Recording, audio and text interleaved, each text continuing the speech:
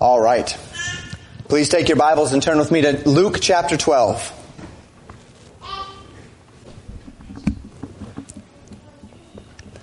Luke 12. Last time we were together, we covered ever so briefly the concepts of Luke 12 verses 54 to 59. I did officially preach them, but I said that we'd be coming back to them and really digging in this week to the teaching on those particular verses. And that's pretty good that I had planned to do that because I skipped a few, if you recall, on the slides last week. So it would have been a bit harder to teach through them having skipped them in my notes. So that's a good thing. And as we finished last week in Luke 12, it was the culmination of the warnings of Jesus regarding faithful and wise stewards who carefully serve the will of their master. And the reality that this manner of living is not intended, and this is what we talked about last week, this manner of living, serving the master, is not intended to reconcile us to the world around us, but actually has the unfortunate byproduct of dividing us to some degree from the world around us. So much so that it might divide us from family. It might divide us from friends. But what Jesus was telling us is that we need to be ready and willing to do that.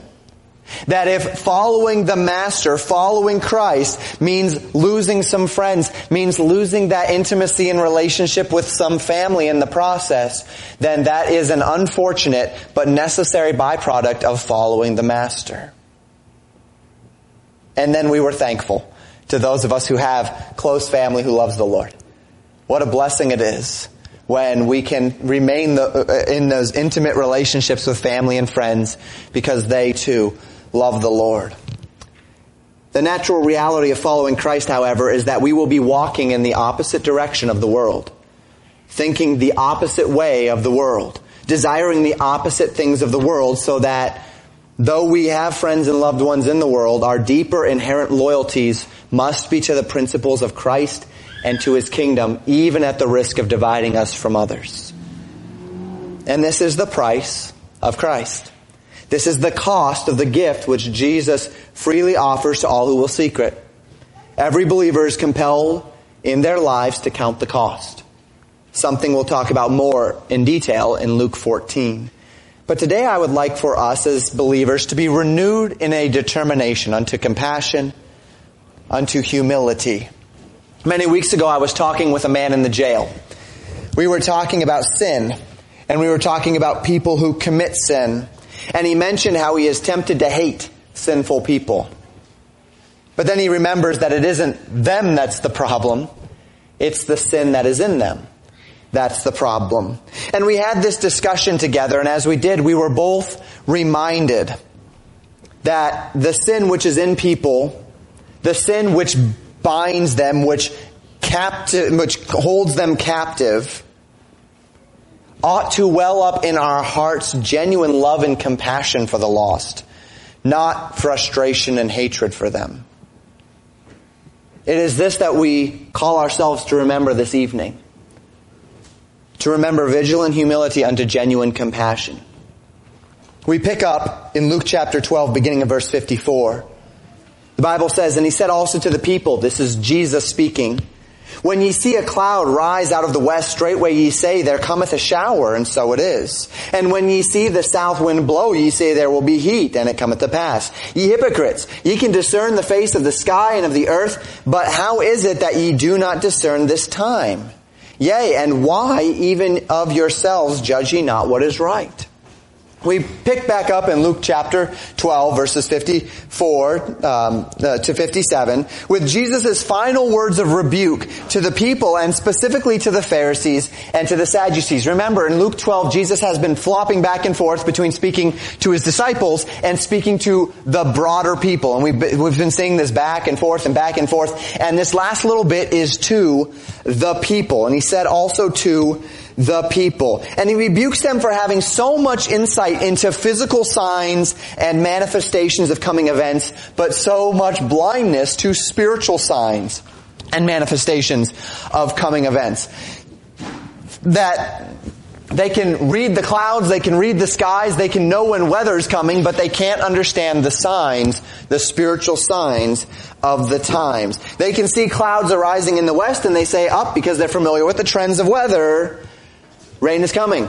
They can feel the wind blow from a southerly direction, and because they're familiar with the trends of weather, they know immediately that it's getting hot. My wife and I do this. We look out at our lake. We've got a lake across the street, and we see which way the lake is moving. And we say, this is telling us something. The lake is moving from north to south. There's a northern wind coming. It's probably going to start cooling down a little bit. The lake is blowing from south to north. Okay, we might be seeing a little bit more warmth coming on. The lake changes color. Sometimes it's a bright blue. Sometimes it's a dull blue. Sometimes it's a gray. It tells you things about the weather. And we can say, it looks like some sort of weather event is happening because we're reading the signs of the lake. Just this past week, it's amazing how much fanfare there was about the eclipse on Monday, right? And this eclipse, there was so much fanfare about it, and people were telling us the exact times, and they knew what was coming, and between the astronomers and the mathematicians and everything, there was an incredible amount of accuracy to where people could enjoy it. I actually watched one YouTube video where they had calculated that at this particular place in Wyoming, not only would they see the eclipse, but the International Space Station would fly across the sun for just that, an instantaneous amount of time at this particular moment, and they counted down 5, 4, 3, 2, 1, and then you see this little thing go whoop across the sun, and there it was, and it was there, and that was the space station. Wow, they'd spent all of this time doing all of the calculations and all of the math to determine the exact point, the exact latitude and longitude that they would be able to see the International Space Station go across the sun during the eclipse. Wow, we can discern a lot. Jesus says you can discern so much about the physical world around you. Why is it that you can't see the obvious signs of the times as presented in the Word of God about spiritual happenings? They can read the Old Testament. They can see trend after trend revealing how God works in this world, that God spoke through the prophets and how He did so, how God validates His message through signs and wonders, how God would fulfill prophecy, but they missed it. To this end, Jesus calls them hypocrites. Actors, playing a part, pretending to be something that they aren't. Willing to trust the signs in the weather, but not the signs of the spiritual times. Willing to judge what is clear in one area of life, but ignoring what is clear in another area of life. And why would they ignore what's clear in one area of life while accepting it in another? Why are they able to bank on their reading of the sky in order to determine weather for perhaps farming and crops and whatever else? But they're not willing to put their faith in the obvious spiritual signs of the times unto repentance and salvation. Well, the reason why is because of the human capacity for self-deception. Never underestimate the human capacity for self-deception. We can tolerate in ourselves hypocrisy far easier than we can tolerate in ourselves humility. May I say that again? We can tolerate in ourselves hypocrisy far easier than we can tolerate in ourselves humility. It's much easier for us to be hypocritical, to act one way or to think one way or say one thing and do something differently than it is for us to humble ourselves and say, yes, we need to submit ourselves to the Scriptures. We're far more comfortable living in contradiction to ourselves, but living according to our rules, than we are living in consistency, but living according to God's rules. And this was the problem. This is what Jesus was telling them. And Jesus warns them against this hypocrisy, against this hypocritical blindness. And He does so through an illustration, a brief parable. He says in verses 58 and 59, "When thou goest with thine adversary to the magistrate, to the judge, as thou art in the way, give diligence that thou mayest be delivered from him, lest he hale thee to the judge, and the judge deliver thee to the officer, and the officer cast thee into prison. I tell thee, thou shalt not depart thence till thou hast paid the very last mite." Jesus gives a little illustration meant to cause His listeners to think. He paints a scenario where you and your adversary are traveling to a judge. So you and someone else have a disagreement, and you are walking to the judge. By implication in this parable, you are guilty, and you know you're guilty. Maybe, kids, you've had an instance before where you and one of your siblings have had a little bit of a disagreement, and you know that you're in the right and you know they're in the wrong, and so you say, okay, well, let's go talk to mom about this. And they say, well, fine. And then as you start going, because they're trying to justify themselves, at some point they have some excuse to not go to mom, right? Maybe they have to go to the bathroom real quick or whatever it is, and they have some reason not to go to mom when they first were saying, yeah, well, let's go to mom. Because they know that they're in the wrong, and they know when they get to mom, judgment will be done. Or dad, if the case may be, if dad's home. That's the idea here. Jesus says, if you're walking with your adversary to the judge, and you know you're in the wrong, it would behoove you to get things taken care of before you get to the judge, right? Reconcile with your adversary before you get to the judge, because you know what happens when you get to the judge. When you get to the judge, he's going to find you guilty, and he's going to throw you into the prison, and you're not going to get out until you've paid what you need to pay. And Jesus is telling them this: I'm right and you're wrong, and you know it. And we're walking to the judge. And you had better reconcile with me before we get to the judge. Because once we get to the judge, time is up. No chance then. The judge is going to rule, and I guarantee you he's going to rule in my favor. And when he rules in my favor, you are in deep trouble. So reconcile with me now. Stop the hypocrisy, quit pretending, and get on board. That's what Jesus is saying. Realize you're in the wrong and make it right with me before we get to the judge. A man's self-righteousness can either be exposed today and be forgiven, or his self-righteousness will be exposed on the day of judgment and he will be forever punished. He will not come out until he has paid the debt. And so it is that Jesus extends this warning to those who are listening, having chosen their culture, their customs, and their traditions above the truth. And so it is for us today. That to whatever degree we operate in hypocrisy, to whatever degree we pretend like we're doing what God wants us to do, but we know in our hearts that we're actually opposing Him, to whatever degree we are walking in such a way, whether it's because you've never accepted Jesus Christ as your Savior, and maybe you're playing the game, and maybe you know that you're not right with God, maybe you know that you've never accepted Christ as your Savior, but you're playing the game, and you say, well, everyone thinks it, well, that's fine, but on the day of judgment, you're not going to stand before pastor. You're not going to stand before husband or wife or father or mother or sibling. You're going to stand before God, and He can't be fooled. Or maybe it's that you're living in some degree of carnality, and you're living in contradiction to yourself, and you're playing the game, and nobody knows it. Everybody at church thinks you're fine, and everybody in your family thinks that you're fine. It's a secret sin, and nobody knows it. It's something in your heart, and you don't even let it outside of your heart. But it's there, and you know it, and there's bitterness, or there's envy, or there's hatred, or there's lust, or there's covetousness, and you've been living with it, and whatever, it's fine, because only you know about it, except that it's not just you, right? There's a judge, and you're going to stand before Him, and all things will be made known. So get it right now. Because if you get it right now, then it's forgiven, it's forsaken, it's under the blood. If you wait till that day, then the day will declare it, and the works will be judged. And this interaction leads us to chapter 13. Beginning in verse 1, the Bible says, there were present at that season some that told him of the Galileans whose blood Pilate had mingled with their sacrifices. We stay, the Bible says, in the same season. We don't exactly know all of what that means, what the same season was, but perhaps it's the same season of ministry, perhaps it's the same season as far as the harvest or whatever the case may be, but it's the same general time. And some of those who were present told Jesus of a circumstance. The Galileans, whose blood Pilate had mingled with their sacrifices. The idea here is that there was a group of Galileans who had been killed while engaging in sacrifices unto the Lord. This is the idea there.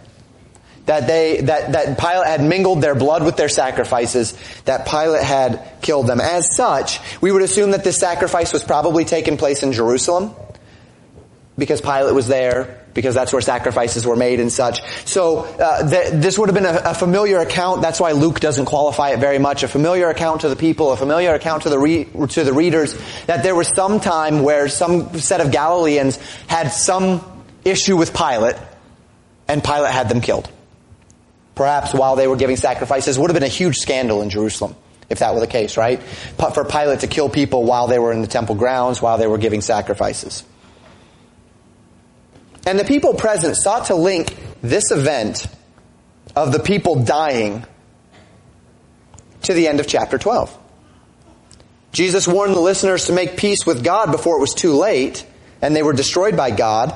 And the people then link it would seem at some point, connect the judgment of God to this event with the Galileans who were destroyed by Pilate.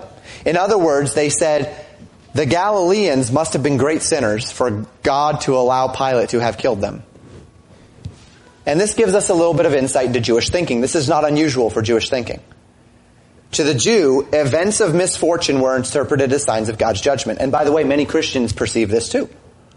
That if bad things are happening in your life, it's because God's angry at you for some reason. So any man who is poor in Jewish culture was poor because he was a great sinner. So God had made him poor. Anyone who was sick because he was a great sinner. And we have various insights into this throughout the Bible. The book of Job wrestles with this concept, doesn't it? As Job's miserable comforters are attempting to comfort him, but are telling him, look, our comfort to you is you need to get right with God because you're clearly a miserable, terrible, horrible sinner because you're going through suffering. Now, each of the men said this, with the exception of the last discourse. Each of the men said this, but for reference, let's just consider the words of Bildad in Job 8. Bildad said this to Job. Then answered Bildad the Shuhite and said, how long wilt thou speak these things? He's speaking to Job. And how long shall the words of thy mouth be like a strong wind? Doth God pervert judgment? Or doth the Almighty pervert justice? If thy children have sinned against him, and he have cast them away for their transgressions, if thou wouldst seek unto God betimes, and make thy supplication to the Almighty, if thou wert pure and upright, surely now he would awake for thee, and make the habitation of thy righteousness prosperous. Though thy beginning was small, yet thy latter end should greatly increase. Bildad says this, look, Job, your kids died because they're evil. And they were clearly doing some horrible sins. That's why all 9 of your children died. Look, Job, you are suffering right now. You're sick right now. You have boils from head to toe because you're some wicked man. And if you had sought to God betimes, that word meaning regularly or consistently, if you had sought to God with all of your heart and you had repented of your ways, then God would restore you. Then this would stop. So clearly, Job, the reason why you're still in this is because you're a sinner. Now we know that that's not true. We know that that's not the case. We know that God had allowed Satan to tempt Job to see if Job would curse God, to see if Job would offend God in his heart or with his mouth. But this was their perception of Job's circumstances. Your kids died because they were horrible, rotten sinners before God, and they were unrepentant, and so God killed them. That's why your servants died. That's why you lost all of your stuff, and that's why you're in this place today. You're in this scrape because you are a sinner. We might also understand this mindset among the Jewish people because, not just because of their history, but because of the unique nature of their covenant with God through the law of Moses, right? When the nation received the law of Moses, they entered into a conditional covenant with God whereby their actions would dictate their condition. So God said, if you obey me, I will bless you. If you disobey me, I will curse you.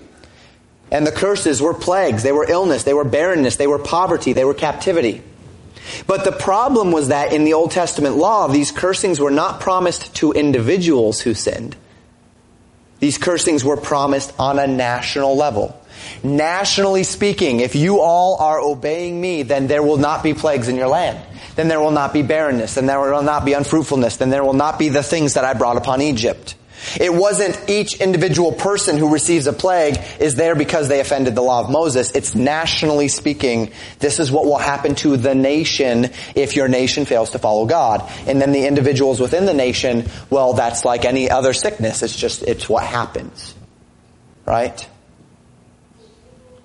We might understand, however, why they believed what they believed when they had this mindset of the law. And as we enter into the New Testament, it's very clear that they still thought this way. John chapter 9 verses 1 and 2. And as Jesus passed by, he saw a man which was blind from his birth. And his disciples asked him, saying, Master, who did sin, this man or his parents, that he was born blind?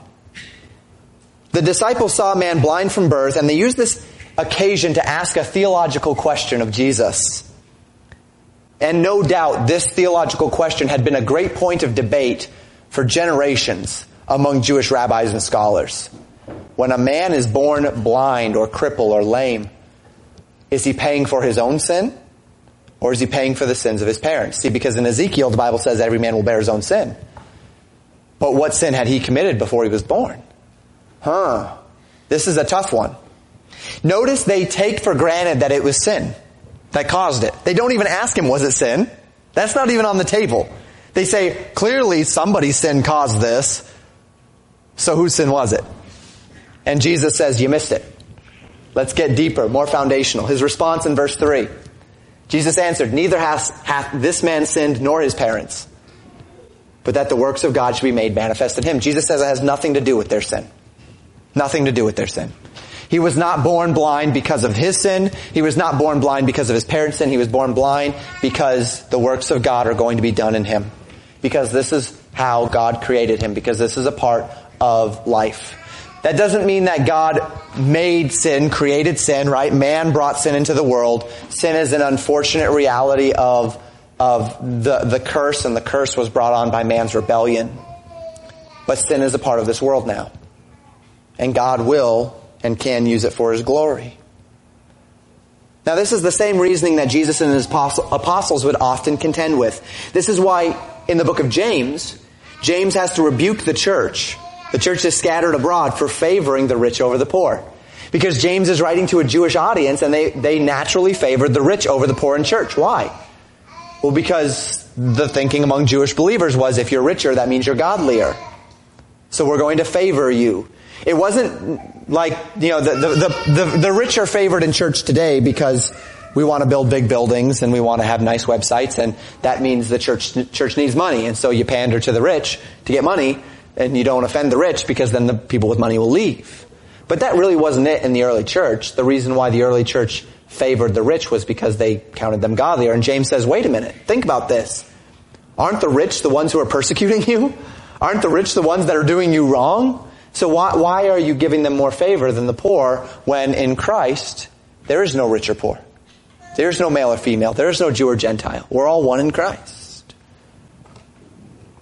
So the Jews were attempting to connect the death of these Galileans at the hands of Pilate to the judgment of God for their sin, because God surely would have protected them if they were not sinful men. And Jesus could not let this stand. So notice what he says in verse 2. Jesus answering said unto them, suppose ye that these Galileans were sinners above all Galileans, because they suffered such things? Do you really think that these Galileans were somehow super sinners? Greater sinners than other Galileans because they suffered this death? Well, the answer, of course, was yes. That's exactly what they thought. That's exactly what they thought. And I don't even know if they would say yes in shame. I don't even know if that would have confused them. Yes, Jesus, that's what we think. They would likely have quite naturally said, of course, they were killed because of some great sin in their lives. That's why people get sick. That's why people die young. That's why people are born with problems. That's what the Jews believed. Have you never read the Proverbs, Jesus? Right? The Proverbs say that if you do these things, you'll have long life and prosperity. And we've talked about that before, why that's not necessarily, it's a principle, right? Not a promise. But as with the Sermon on the Mount, where Jesus would tell them, you have heard that it hath been said of old time, thou shalt not commit adultery or love thy neighbor and hate thine enemy. But I say unto you, and he corrects their understanding of the Old Testament law, he says such a thing here as well. He needs to correct an understanding. Verse 3. He says, I tell you, nay, this is not it. You missed it. But except ye repent, ye shall all likewise perish. Jesus says, stop judging them as great sinners and comparing yourself to them and saying you're okay and they're not because they're dead and you're not. Because I tell you this, that except ye repent, you shall all likewise perish. You're all sinners. You are no better just because you're alive and they're not. You are no better just because you are with me and they are not. And then Jesus gives a second example of another tragic event in their day. He says, or those 18 upon whom the tower of Siloam fell and slew them, Think ye that they were sinners above all men that dwelt in Jerusalem? I tell you, nay. But except ye repent, ye shall all likewise perish. Again, we know little of the details of this event, save that the tower was by the pool of Siloam, which was in Jerusalem, and it fell at some point, killing 18 people. No doubt it would have been a major event of the day. And again, there's no doubt that those who heard the terrible thing that happened said something to this effect. Wow, they must have been really great sinners to have had such a misfortune come upon them that the tower fell upon them and God did not protect them from that. And Jesus says, do you really think that they were sinners above all others in Jerusalem at the time, and that's why the tower fell on them and not someone else? Then he says, you're missing it. Because you're sinners too. You're just as much a sinner as they are. You're no better just because you're alive and they're not. You're no better just because you're with me and they're not. And except you repent, ye shall all likewise perish. The condition of eternal death is not meted out to men on the basis of our moral standing. The condition of eternal death is meted out unto all those, regardless of your moral standing, who do not, as Hebrews 6:1 says, repent of your dead works and put your faith in God. The self-righteous murderer will perish in his sin, but so will the self-righteous pastor. The self-righteous thief will perish in his sin, but so will the self-righteous deacon. The self-righteous sodomite will perish in his sin, but so will the self-righteous missionary. And unless a man repent of his dead works and place his faith in God, no matter how you live your lives, the end is destruction. And so once again, Jesus compels us to turn our hearts inward and upward rather than outward. To examine ourselves significantly above our examination of the deeds, thoughts, and intents of others. And Jesus will carry this theme over into a parable, which we read in verses 6 through 9. He spake also this parable. A certain man had a fig tree planted in his vineyard, and he came and sought fruit thereon, and found none.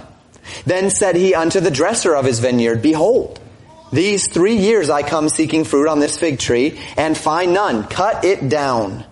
Why cumbereth it the ground? And he answering said unto him, Lord, let it alone this year also, till I shall dig about it and dung it. And if it bear fruit, well, and if not, then after that thou shalt cut it down. I love this parable. Think about what Jesus just warned about with the judge, and walking to the judge and reconciling with your adversary before you get to the judge. We find in this parable a certain man who had a fig tree planted in his vineyard. And this fig tree is grown, it's established, and for 3 years they give it time to produce figs. That's a reasonable amount of time for a fig tree to get established, and then to have it pollinate, cross-pollinate, and then to produce figs. But it bore no fruit. And so he looks at this fig tree and he says to his gardener, it's been 3 years, this tree has produced no fruit for me, it is useless, it's doing nothing but eating up good nutrients out of the soil. It's wasting space, it's wasting nutrients, cut the thing down. But the gardener asks for some mercy for this tree. He says, will you give it a little bit more time? Let me do this, let me put a little bit of extra time into this tree. Let me dig around it. Let me dung around it. That would add more nutrients. That would give it a better chance. And let's give it one more season to grow. And if it doesn't grow then we'll cut it down. Now always remember that a parable is intended to teach one primary point. And everything else in the parable is intended to be supporting that point. It, in and of itself, it might teach lessons, it might not teach lessons. All the periphery, it might have something interesting to say. It might actually represent something, such as the parable of the sower and the seeds. In that parable, it's almost more like an allegory, in that everything represents something, right? But not all parables are that way, and the difference between an allegory and a parable is that allegories are representative. It's intended to take something, to represent it with something else, to teach us it's intended to give us an earthly reality that helps us understand the spiritual nature behind it. Parables are intended to give us an earthly reality to teach us one central primary spiritual point. And don't miss this, because a lot of people take parables and they turn them into allegories. and then they go all over the place theologically, because now they're trying to explain every little bit of a parable. And this has to represent this, and this represents that, and next thing you know, we're going off all over the place in these parables, creating spiritual truths and then trying to prove our theological dogmas through it. Well, this must mean this about God, because look at the parable, and look, God is represented by this, and man is represented by that, but you're missing the point. Parables are intended to teach a single lesson, and everything that's given in the parable is there to support, to prop up the lesson. It may mean something or it may not. We talked about that with the Good Samaritan, right? The innkeeper and the men that walked by. And if we try to allegorize it and make everybody someone, not only are we stretching theological truths, but we're going to miss the main point. And the main point is so clear, because the question is, who is my neighbor? And then Jesus gives the parable, right? So the answer is, this is your neighbor. The Samaritan, the one who hated you the most, is still your neighbor. So remember that with parables. That parables are teaching one point, one primary truth that is leading us to. And if you miss that primary truth, there may be other truths that you can teach and preach, understand and grow from. But if you miss the primary truth, then you missed what Jesus was actually trying to tell you. So while we certainly could parallel some of these elements, the point is this. Right in line with what Jesus has been saying. In Luke chapter 12, verses 54 to 59, Jesus told his listeners that they were hypocrites because they couldn't discern the times. They bore no fruit of belief, but that they were still as two men walking to the judge. They hadn't made it to the judge yet. May I link that to this parable? They hadn't made it to the judge yet because the gardener said, let's give it a little more time. Let me dig around the fig tree of the hearts of the men that are listening and the women that are listening, and let me dung it. Let me send my son to testify. And let's see then if the fig tree produces fruit. Don't worry about who the gardener is. Don't worry about who the master is. Don't worry about all of that. Now we can make those links, that's fine.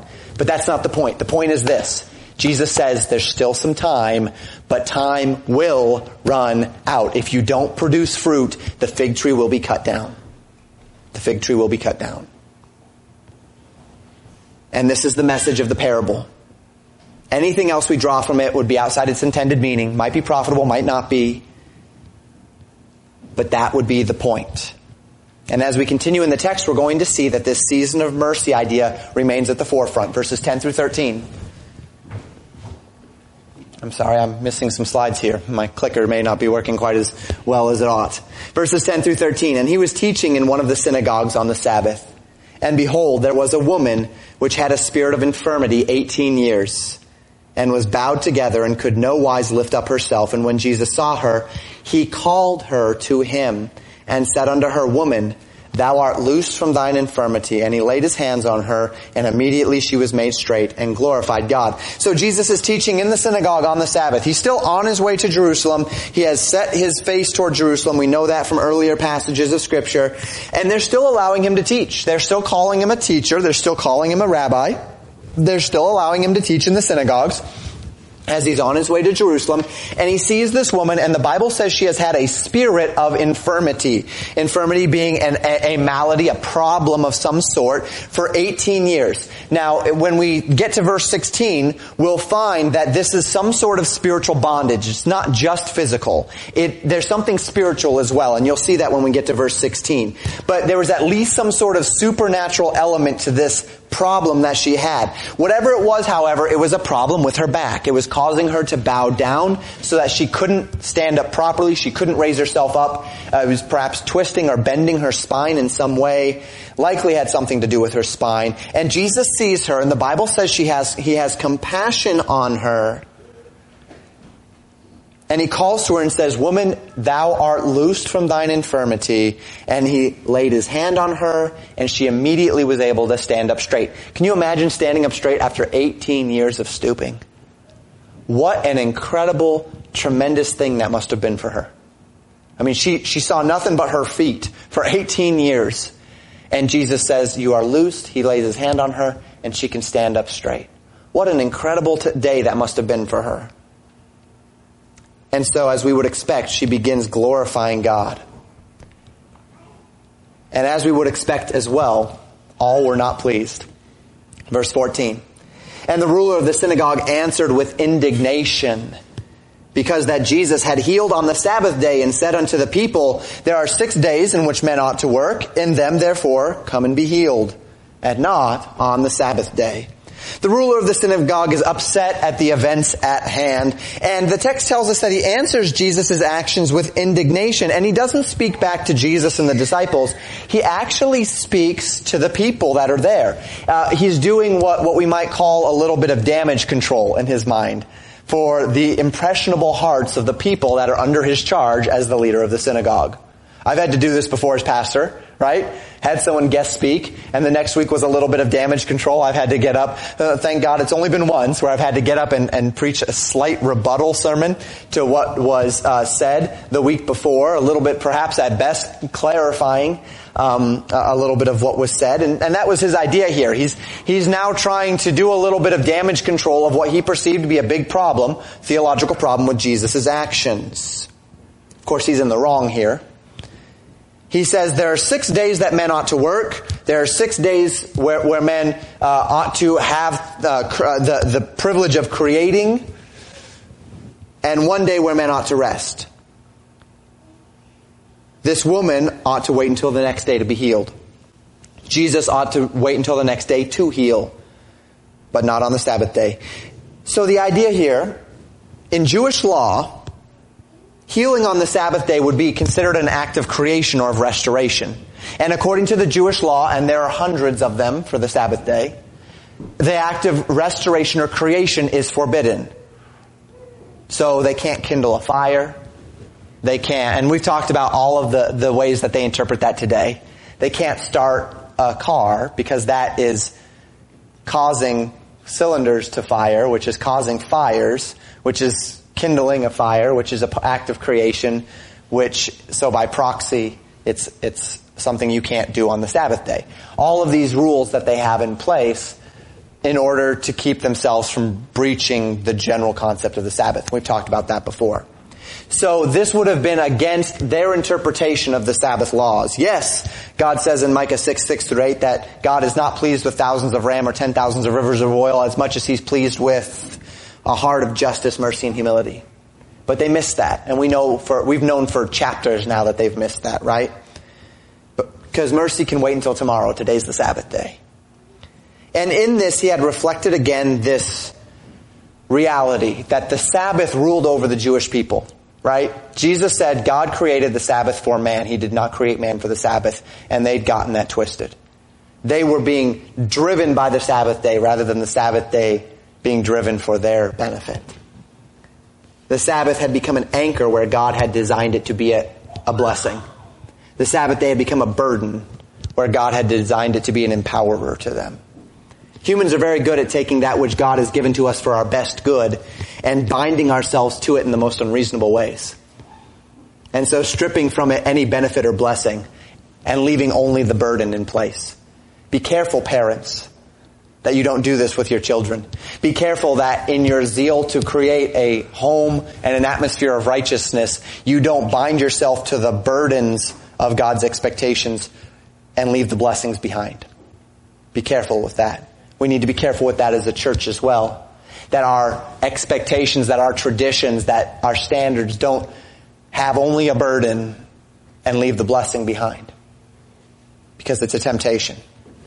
Verses 15 and 16, Jesus answers. The Bible says, the Lord then answered him and said, thou hypocrite. Here we are, hypocrites again. Doth not each one of you on the Sabbath loose his ox or his ass from the stall and lead him away to watering? And ought not this woman, being a daughter of Abraham, whom Satan, there it is in verse 16, whom Satan hath bound, lo, these 18 years be loosed from this bond on the Sabbath day? What better day to be loosed from the bond of Satan than the day that God has given you to bless you and to give you rest? So he says, you're a hypocrite. You're a hypocrite because you'll take your ox or you'll take your donkey on the Sabbath day to water them so that they don't die, because this is compassion. This is compassion on the Sabbath day. You're not going to leave your animals to starve and to thirst on the Sabbath day just because it's a day of rest. You're going to have compassion upon the animals that God has given you because this is showing honor to that which God has given you. This is compassion. You're not going to avoid that. And for you to say, I will take my donkey to be watered, but I will not allow this woman, this child of Abraham, to be healed, is hypocrisy. Why can't she receive a blessing on the Sabbath day if your donkey can? Why can't this woman receive a blessing on the Sabbath day if your ox can? This is hypocrisy. And then he applies. She's been bound for 18 years by Satan. She is here today. On the Sabbath day. Today, she's here. Is it wrong that I should loose her today from her bondage? Have I broken the spirit of God's law by blessing this woman on the Sabbath? A day of blessing from our Lord? Now, we've spoken of Sabbath controversies already. We're not going to go through it all over again. In Luke 6, and you can listen to the sermon online, in Luke 6, Jesus and his disciples plucked corn on the Sabbath, right? And Jesus rebuked the leaders for their hypocrisy, saying, I am the Lord of the Sabbath. We've discussed the legalism of the Pharisees and the ways that we might, as conservative believers, impose the same hypocritical judgments on ourselves. And we warned ourselves against that. That's not the purpose of our time together tonight. And while we see a mirroring of these events and concepts, this, I don't believe, is really the primary reason for it being told here. In this instance, I believe the point, within our context, Luke 12 verses 54, going through Luke 13, Jesus saying there's a time, there's a season, this is a time of mercy. The fig tree will be cut down if it doesn't bear fruit. When we get to the judge, there will be a judgment, so reconcile with your adversary before the judge. Within this context, that there's a season to demonstrate truth and we need to repent, we need to align ourselves with God in that season, and the end of this season is judgment. I believe Jesus' point here, the point of this being here is this. Jesus says, look, there's no moments to lose. Why should I wait till tomorrow to do what I can do today for God? There's not a moment to lose.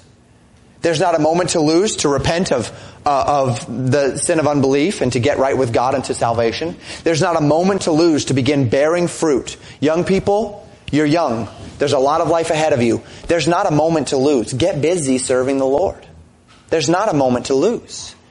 Don't wait until you become 25 or 30 to begin bearing the fruit of righteousness unto effectiveness in life and in ministry. Get busy. There's not a moment to lose. Jesus says, look, there's a time for blessing as well. And that time should not be hindered by some synthetic division. There's not a moment to lose. This woman needs to be healed. I'm here. She's here. Let's heal her. Our text today ends in verse 17, then we'll apply. And when he had said these things, all his adversaries were ashamed, and all the people rejoiced for all the glorious things that were done by him. I love this because at the end of Luke 11, when Jesus was talking about these things, the Bible says that his adversaries began to argue with him. They dug down deeper and they started contending with him all the more. They put up the walls higher and they dug their feet and they dug in and they started pushing back harder. But that's not what happens here. What happens here is that Jesus' adversaries were ashamed for their thoughts and words. A good sign that they had not wholly hardened their hearts to his truth. We might even hold hope in our glorified imaginations, sanctified imaginations, that this event became a turning point in the life of the ruler of that synagogue. And that he found Christ's rebuke unto life and not unto death. The people were likewise encouraged by Jesus' sayings here.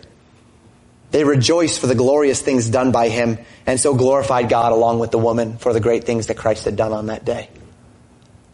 Now our thoughts today have focused on this one particular theme, a theme which I would like to highlight in our application together as well. Let me ask you a couple of questions in our application. Question number 1. Over whom are you superior? Over whom are you superior? This is not a trick question necessarily, but it's one of those questions designed to draw you into thought. We live in a divided world filled with all sorts of people. There are many bad people in this world. There are many angry people in this world.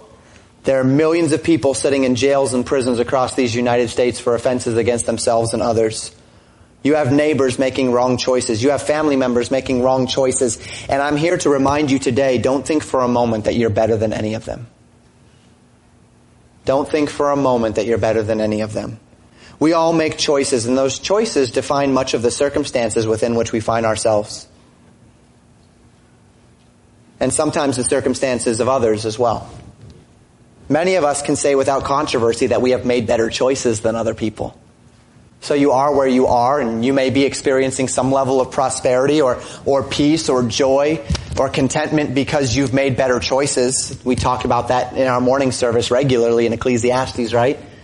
The choices that we have to make, and that we can learn things the easy way or the hard way. There are many of us that have better standards of morality and decency and civility, and so outwardly speaking, we are in better shape than other people. Inwardly speaking, we're in better shape than other people. But what did Jesus say? That except ye repent, ye shall all likewise perish. The successful family man with his house and his lawn and his cars and his charities and his community service and all of this is just as viable a candidate for the lake of fire as a serial killer. Because the line between heaven and hell is not drawn along the demarcations of morality and actions and intentions. On the authority of God's word, the line between heaven and hell is drawn along that line of belief. He that believeth on him is not condemned, but he that believeth not is condemned already, because he hath not believed in the name of the only begotten Son of God. You're either on Christ's side or you're not on Christ's side. And do you know what that means? The only difference between you and anybody else in the world is Jesus. It's His righteousness. Our sin is the great universal leveler. For if even one person outside of the Lamb of God who was slain for our sin was without sin, if any one of us could call ourselves a good person without Christ, then by the decree of God's justice, the rest of us would be without hope, wouldn't we? But praise God, Romans 11:32 tells us, God hath concluded them all in unbelief, that He might have mercy upon all. Because every man is deemed by God a sinner. Because you and I have all fallen short of the glory of God through sinful choices that we have made. We are all concluded in unbelief. And because every man is a sinner and he's resting in unbelief, every man has the equal opportunity to be saved by the grace of God without our efforts. So that no matter how wrong our choices have been and no matter how far down the path of sin we've been taken, we can still be redeemed. So Paul would declare in the next verse, Romans 11 verse 33, "Oh, the depth of the riches, both of the wisdom and the knowledge of God. How unsearchable are His judgments and His ways past finding out." Thank God for the universal leveling of sin, because that means God can universally offer mercy unto all. Not for your effort, but through that which Christ has done. And so we ask this question, over whom are you superior? And I hope the answer that you can genuinely say in your heart is that no one, because that would be the right answer. But now let me ask you a quick follow-up question. And this one digs down to that next level. Over whom do you see yourself as superior? And this is more to the point. If you've accepted Jesus Christ as your Savior, do you look at the homeless man, at the unbeliever, at the angry man, at the confused man, and see them as morally bankrupt, and so say, I am at least better than they are? Have you, because you're now clean through the word which Jesus Christ has spoken unto you, become the judge in your hearts of the evil thoughts and actions of others? Psalm 124 is a special psalm to me. It says this, David writing, a song of degrees of David. If it had not been the Lord who was on our side. Now may Israel say, if it had not been the Lord who was on our side when men rose up against us, then they had swallowed us up quick, when their wrath was kindled against us. Then the waters had overwhelmed us. The stream had gone over our soul. Then the proud waters had gone over our soul. Blessed be the Lord, who hath not given us as a prey to their teeth. Our soul is escaped as a bird out of the snare of the fowlers. The snare is broken and we are escaped. Our help is in the name of the Lord, who made heaven and earth. David declares here that every blessing that Israel had ever experienced was little more than the tangible evidence of the outworking of God's mercy in their life. May I connect this to you? To whatever degree you have found love, joy, peace, long-suffering, gentleness, goodness, faith, meekness, and temperance. To whatever degree you have identified the truths of this book and aligned yourself with them and so received the natural blessings therein. To whatever degree you've honored and obeyed your parents and so been blessed by God. To whatever degree you have honored and obeyed your authorities and so been blessed by God. To whatever degree you have kept yourself from idols and so been blessed by God. To whatever degree you have understood financial, spiritual, emotional responsibility and so have been blessed by God. To that degree, it is not that you have done anything special. It is that you have found God's truths, aligned yourself with them, and then God has worked a work in you. To whatever degree you have found these things, remember this. It is not because you are intelligent. It's not because of your great abilities. It's not because of your beauty or because of your wealth. It is because of the undeserved goodness of God upon you. And if such goodness has been poured out upon you, let us not use the blessings that God has given to you as an occasion to glory over others or to think yourself better than others. Because you're not. You're capable of sin just as they are. I sit across from those people in the jail and I can think of moments in my life, defining moments where God's grace had been shown unto me, where I could say, if it had not been for the Lord, I'd be on the other side of this table. I could be there. The capacity of the human heart to do wrong is great. And just because you've grown up in church, if you've grown up in church, and just because you've had a moral life, if you've had a moral life, and just because you've made right choices, if you've made right choices, it is the grace of God that has kept you on this side and not that side. And let us not take the grace of God and twist it to become a point of judgment for us to judge others and to see ourselves as better than them. Over whom are you superior? First question. The second question, and this is what we're kind of leading through these questions.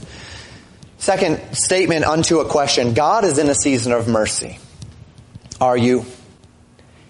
Jesus healed on the Sabbath day, an event that was sandwiched between teaching that reminds us that He is in a season of mercy. Jesus is patiently waiting for all the fruit to be born, lest trees need to be cut down. Some trees have been. They've not borne fruit. They've died. They've gone into an eternity. There's an appointed unto man once to die, after this the judgment, and their time is finished. The season is over. But the season of mercy for us and for those who are still on this earth and living is now. It's still here. Until the day that Christ returns or He takes us home, His mercy is upon us. And if God was merciful and patient with us until we bore fruit, and if God is yet merciful and patient with us as we bear more fruit, can we not be merciful and patient with others? Desiring, begging, hoping, praying that they might bear more fruit? What if you are... may I give you an illustration which may not be pleasant, but just take it for what it is? What if you're the dung that Jesus Christ is putting around the fig tree right now? What if you are the thing that stands between that person who is on their way to hell, or who is walking in rebellion against God, or who is a carnal believer? What if you are the thing that God is sending into their life to give them the final chance before He cuts down that fig tree? What if your compassion and your love and your patience with someone else is God's final effort of reaching out to them before the fig tree is cut down? Can we not be merciful, seeking of the Lord to bear fruit? Whether we speak of the immature believer who needs discipleship and growth, whether we speak of unbelievers who don't understand the darkness within which they are walking, can we remember the mercy for which we are remembered of God? Jesus decried the Pharisees as hypocrites. He turned over tables of the money changers. He warned of coming judgment. But on the cross, after all of those things, He still looked at them and said, Father, forgive them, for they know not what they do. People are sinners. Sin is destructive. And because of that, people do terrible things. People say terrible things.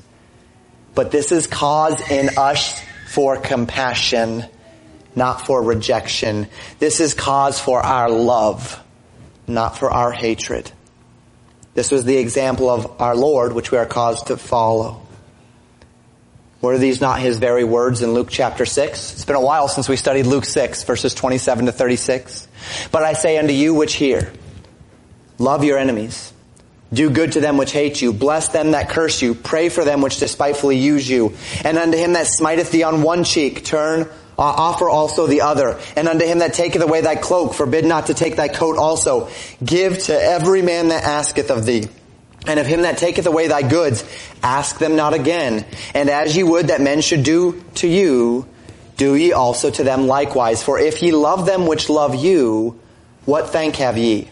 For sinners also love those that love them. And if ye do good to them which do good to you, what thank have ye?